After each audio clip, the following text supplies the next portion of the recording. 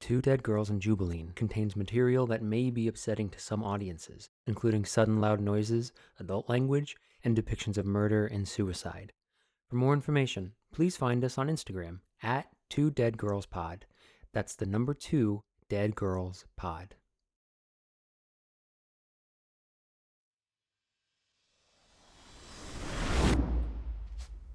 Dad went back to Mrs. Newsom's. He got pictures of Ronnie's old car. Brown paint flecks. Do they match Oscar's station wagon? Yeah. So, that implicates Oscar as the other half of Ronnie's hit and run. And puts him near the place and time of Annie's abduction. Where's Liam? Present. Well, can you talk her out of this? I don't think a one-on-one with a possible killer counts as a plan. I've met him alone before. Why not arrest him? Search his house, impound his car. Because all we've got is circumstantial evidence and illegal tapes. We have one move. Flush him out. Get him to make a mistake. And is that the official position of the Jubilee County Sheriff? I'm gonna go buy some cigarettes.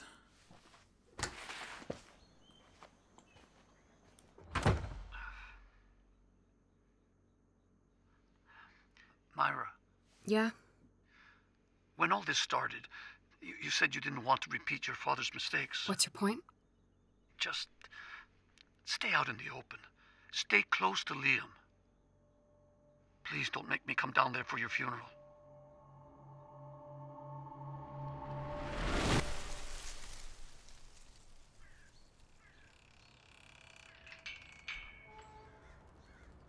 The statue park. I'm sitting at the feet of two time-worn figures, Jessie and my sister. Oscar's brown station wagon approaches. It's time to end this. I mouth the words at the statue of my sister, but she just stares back, indifferently. Liam stands atop the next hill, in a thrift shop ball cap and a Halloween mustache. He gives me a solemn nod, then ducks beneath the hood of an old Chevy. He's feigning some sort of problem with the battery. It's rehearsed. It's all rehearsed. I adjust the microphone wire concealed beneath my shirt, attached to a recorder at my hip. I think of Pa's secret tapes, of how easily and accidentally I've slipped into his shoes. I still have so many unanswered questions for him.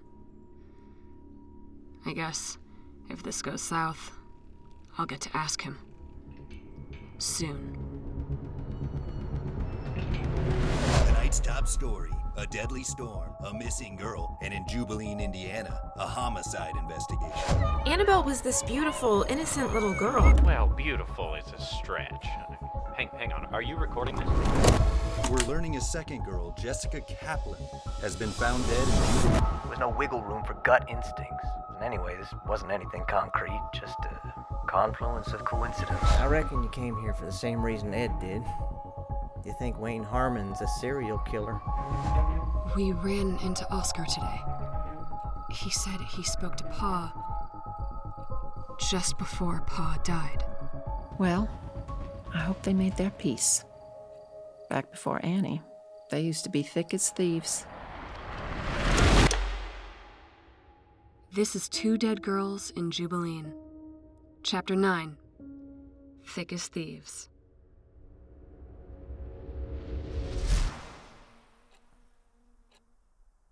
August 16th, 1997.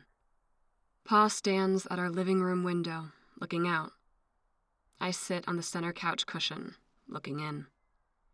Midway across the gulf between us, an untouched ice cream cake, Annie's favorite, melts into a soup.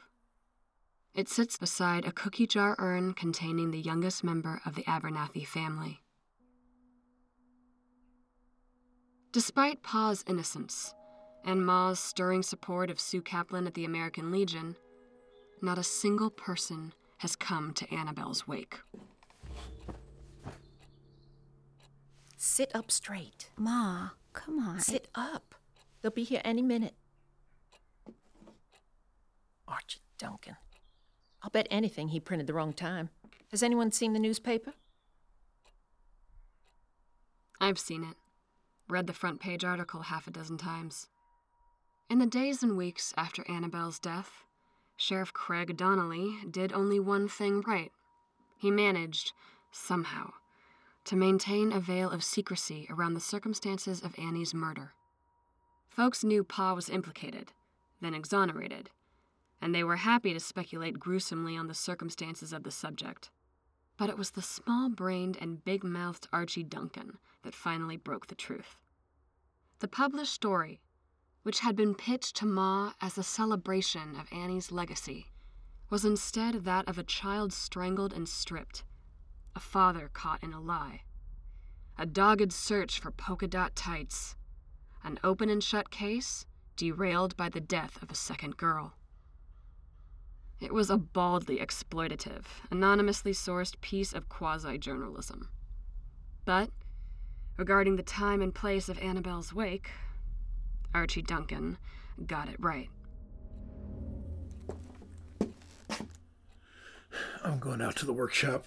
Please, Ed, stay. Nobody's coming. They're coming.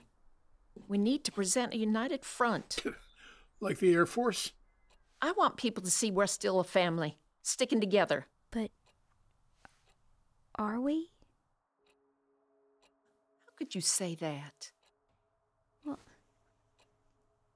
just look at us. I think Annie was the only thing we ever had in common. And now the only thing we have in common is she's dead.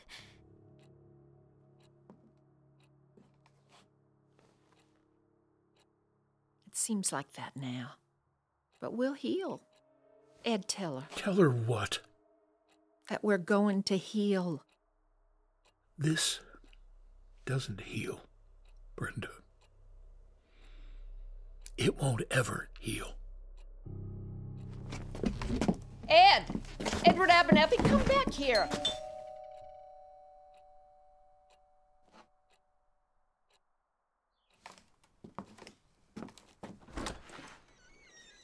Sue, Jerry, come in. Brenda, Ed, Oh, dear, we missed it? Oh, it's fine. I thought it was all afternoon. Yes, We well, even brought a casserole. there might have been some confusion about the time. You didn't miss it.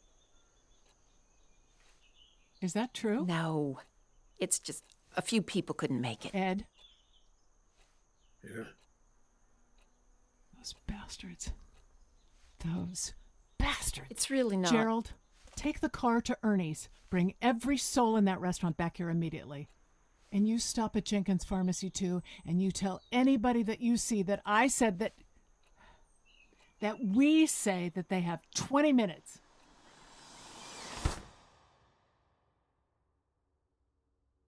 True to Mrs. Kaplan's word, the house is soon overrun. Pa sulks, escaping to the workshop the first time Ma takes her eyes off him. But Ma is in her element. She sets up shop beside the urn, Sue at her side, and the two hold court about the future of Jubileen. Sue is charismatic, and my mother an organizer, a schemer. They make a good team. It's during this discussion that Mr. Alan Whitmayer, with bits of Ernie's famous potato salad stuck between his teeth, first proposes a lawsuit against Sheriff Craig Donnelly. Apparently, now that Pa is not a child-molesting murderer, we are once again pro bono eligible. With a stuffed trash bag as my alibi, I escape into the yard. Out by the mailbox, I spot an idling brown station wagon. The side panel is gouged to oblivion. The driver's side mirror is missing. Inside sits Oscar Stillwell. And just like years later, at a different Abernathy's vigil, he never goes inside. His eyes are black, in my memory, haunted, his posture racked with grief, or guilt. Or is it something even darker?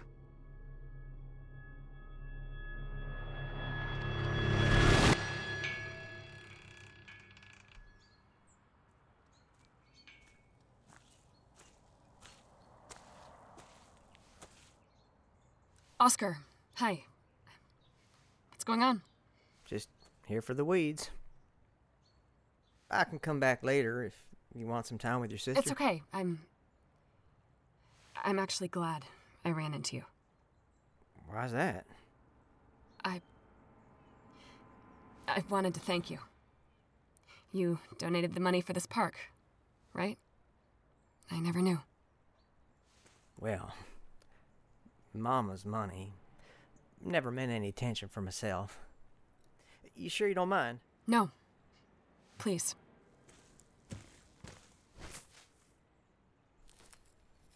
They'd be 30 this year, Annie and Jesse. Can you believe that? I guess. Do you think he regrets it? The killer, I mean? He must. If there's any humanity in him. If he knows what harm he done. If he knew them girls. Is that what you think? That he knew them? Oh. I don't know. Hey, what made you decide to donate that money? For the park? Yeah. Sympathy, I guess. I never had any money. Didn't know what to do with it when I got it. You could have used it to replace that station wagon. It wasn't so bad back then. You could have at least fixed the mirror. Yeah. How'd it happen? I don't know. Hit a mailbox. A mailbox? On the driver's side? Were you driving on the wrong side of the road? Told you I don't remember. You sure it wasn't another car? Maybe out on 19? I told you I don't remember. Just realized I forgot my gloves. I'll come another time. Oscar! Let me tell you my theory about what happened to that mirror. If you're out for a drive, minding your own business, you see Annie walking on the side of the road. You offer her a ride, and when she gets in, things get out of hand. And that's when you clip Ronnie Newsom with your mirror. Lucky for you, he's in a bit of a pinch himself. Stop it! And so the two of you speed off in opposite directions. You never... Stop it! You got no idea what you're doing. What a dangerous game this is. The game my father was playing? Until you ended it? No. Speculating in public, where anyone can hear, anyone can see. And you're wrong, by the by. Not saying I ain't responsible in my way, but you're wrong about everything. Oscar? I think he does regret it. Why else this park? Why stay after all these years? I see in Oscar's eyes the same black look I saw a million years ago, as he idled outside Annie's wake. But his eyes are not on me. As I turn to follow them, I see disaster. Darla Dinwiddie, preeminent Jubilee busybody, has interrupted her daily dog walk to assist the mustachioed man with the hilltop breakdown. The man, Liam, is clearly exasperated by the distraction, and as he turns to check on me, everyone's eyes converge. You want the truth? I'll tell you. But I won't tell here and I won't tell cops. You want to know? There's one way. You get in the wagon. Somewhere, seems 1,000 miles away now, Liam shoves past Darla Dinwiddie. I stare into the shadows of the rusty station wagon's back seat, and I remember the last thing Berto said to me. Stay close to Liam. Stay out in the open. Inside the dark, dank car, I can almost swear I see the spinning blades of a hay baler. And yet, I also feel a certain gravity. A portal trying to suck me into the past. Now, at last, I understand a little something about Pa. About the feeling of needing to know, even worse than needing to live. I swing one leg inside. Myra! Stop! Myra!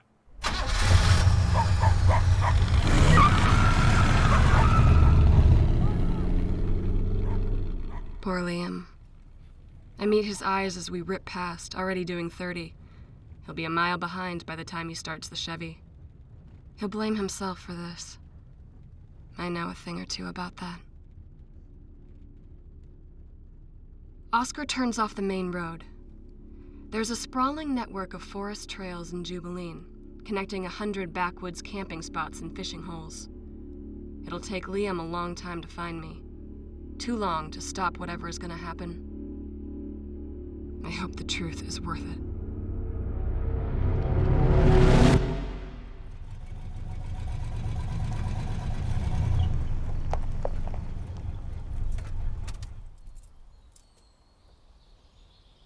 Recognize that?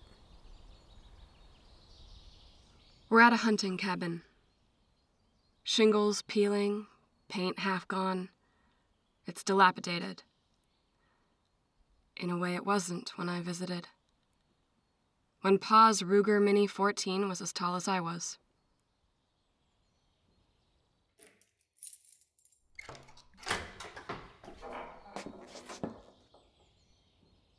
When I stepped into Pa's workshop, I had the feeling he was watching me. Here, I have the feeling he might grab me. The place is stuffed with him, overflowing with him. And I notice with Oscar, too. There are photos of them, with rifles shouldered and thigh-high waders toting fly poles and tackle boxes. Oscar standing over a wood stove, squinting in a sort of embarrassed, candid way. There are also books and newspapers and coffee cups. A big trophy-mounted paddlefish straight out of the Wabash. Pa's hunting knife. Nice dull as a cereal spoon, but you can hold it if it makes you feel better. Whiskey? No. For the record, you're the first Abernathy girl that's ever been in my station wagon. If Annie wasn't in your car, why didn't you report the accident?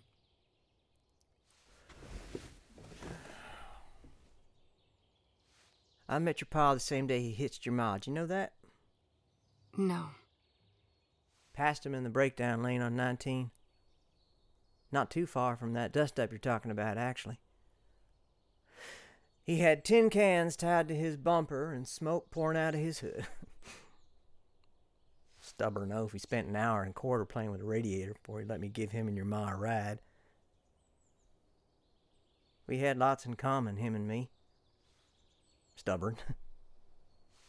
Tinkerers. I don't mind silence. You don't like talking. Didn't. He didn't. So, the hit and run... Was your pa taught me to shoot. Brought me out here on the weekends. I think more out of not wanting to be alone than out of particularly wanting company. We didn't do much talking. Not about why he wound up in Jubilee disappearing off the rolls of the 101st with no pension. Or about his taking up down the hall from your ma just as soon as she was pregnant. Not about why he had no friends from home, no family.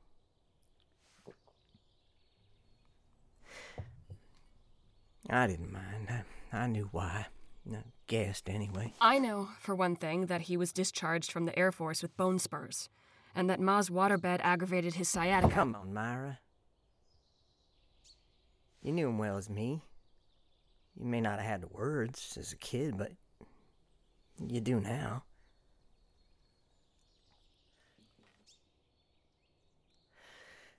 What do you remember most about him? God, I don't know. Flannel? Oil stains? I remember him getting folded into the back of a police car, blamed for a murder he didn't commit, and I remember 20 years of blank stares and cold shoulders, and finding out he'd spent a lifetime blaming me. I meant before all that.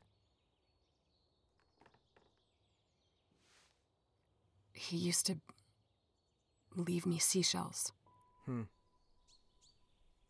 In the workshop, under that trick floorboard. You knew about that? My ma brought 'em back from Myrtle Beach now and then. The seashells. He always knew which one to fit your fancy. He used to be a good father. He loved Ma. He loved Annie. Loved me. But he was never happy. Not before, not after. He was like one of those seashells. You know, you hold it up to your ear and there's an endless ocean inside. But you look at it, nothing but a shadow. A spiral and then dark. I guess 1997 doesn't seem that long ago to you, but that's ancient history, especially down here. People like me, like your pa, we were people with secrets back then. It was tricky for him to be a husband, a father, get along without letting on. I don't know what you're talking about. Yeah, you do. You think that he was kicked out of the army, that he slept down the hall from Ma, that those are all clues to some sort of puzzle. What? He was gay? I don't... Did you ever think he might be? I thought you might be. Well, I wouldn't have made it half as far in the Air Force as your pa. You're saying he lied to everyone else in his life, and he told you the truth. Oh, no. That was the sort of thing he kept behind the door. And I didn't push it. He was about the only friend I had. Would have stayed that way, except for this old bottle of whiskey. I bought it for his 35th birthday weekend. It rained. Poor biblical the whole summer, 97. And the second day, we didn't bother with the theater of toting guns and sitting in trees and never shooting any deer. Just drank that whiskey most ways down to the bottom and then looked behind Ed's door. I remember that weekend. He had a monstrous argument with Ma afterwards. Slept in the workshop for days. He promised her he'd never see me again. Said it yourself, he loved her. Stacked against all the guilt, all the shame we've made to feel about who we were our whole lives. For him, that momentary lapse was worse. Betraying his family, that's how he saw it. Changed him. Or began the change that Annie Gowan finished. Of course, he skipped our next weekend. 12th of July. The week before Annie. Actually, far as I know, he never came here again. So, I start hanging around places he goes. Start drinking. Drinking all hours of the day. Start calling the house. The prank calls. You got Annie on the phone the day she... Yeah. That was the last straw for Ed. He told me to come out there and have it out. And then he sent you girls to the store. Even though we didn't need milk. And he told the police he was fixing the fence, even though he already did. Even though he had a perfectly good explanation. Not perfect. It would have ended his family. Brenda was clear about that. What happened between you two that day? I was planning to make him admit who he was and to be with me. If it had just been Brenda, I think he would have considered it, running like he did when the Air Force found out. But it would have destroyed his relationship with you girls. No Bible-thumping rural justices giving joint custody to people like us. Not in 1997. Hell, they'll barely consider it now. But knowing that, understanding it, that did nothing to ease my pain. So I forced him to be cruel, trying to teach myself that something felt so natural could really never be. And he obliged. Punched me right here in the jaw. Threw me out. I ain't proud of it, Myra. But I knew then there was only one way I could hurt him as bad as he hurt me. So I took off in my station wagon, half drunk and crazy, driving 100 miles an hour.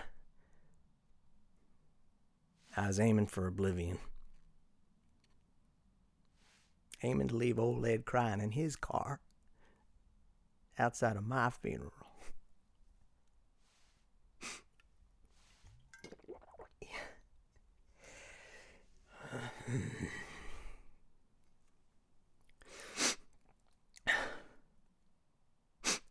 Anyway. Whoa, Oscar, just put down the gun. I didn't bring you here to get permission. Just to make you understand. Wait, talk to me. Please, the station wagon, Ronnie Newsom. Were you trying to end it when you swerved at Ronnie's car? No. I was gonna do it here. I swerved because I saw a kitten. What? Sometimes I think that was the only good thing happened that year. I could have missed seeing them easy in the rain, and they were out in the middle of the street. 4 little kittens. But I saw them. Swerved. Just in the nick of time.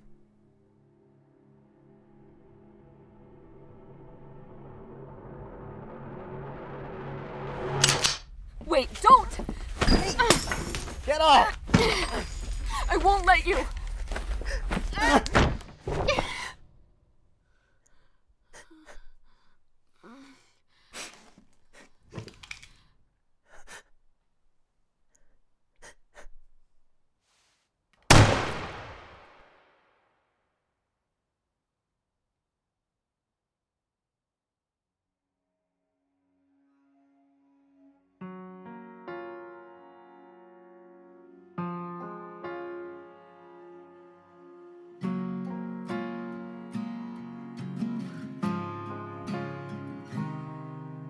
Tear apart the pieces of our home. I've never wanted to know why you could never let go. Two Dead Girls in Jubilee was written, directed, and produced by Ethan Wellen. It stars Emily Goss as Myra, Zachary Cantrell as Liam, Susan Harmon as Brenda, Michael McShane as Ed, Marcelo Tubert as Berto, John Ali as Oscar, Haley Kewen as Maisie, Carrie Gutierrez as young Myra, Kitty Swink as Sue. Original score by Kevin Hutchins. Associate producer Emily Goss. Associate producer Zachary Cantrell. One Eye Open was written and recorded by Andrea Perez and Peyton Widener. Don't slip back and don't fall right in. Thanks to Kat, Ron, the Evans, Monisha, Jack, David, and Tyler, without whom there could be no Jubilee. If you enjoyed listening, please rate and review on Apple Podcasts, or tell a friend.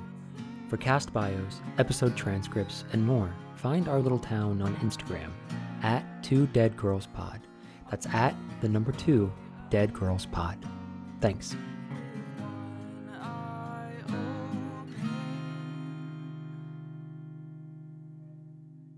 Two Dead Girls in Jubilee is a work of fiction.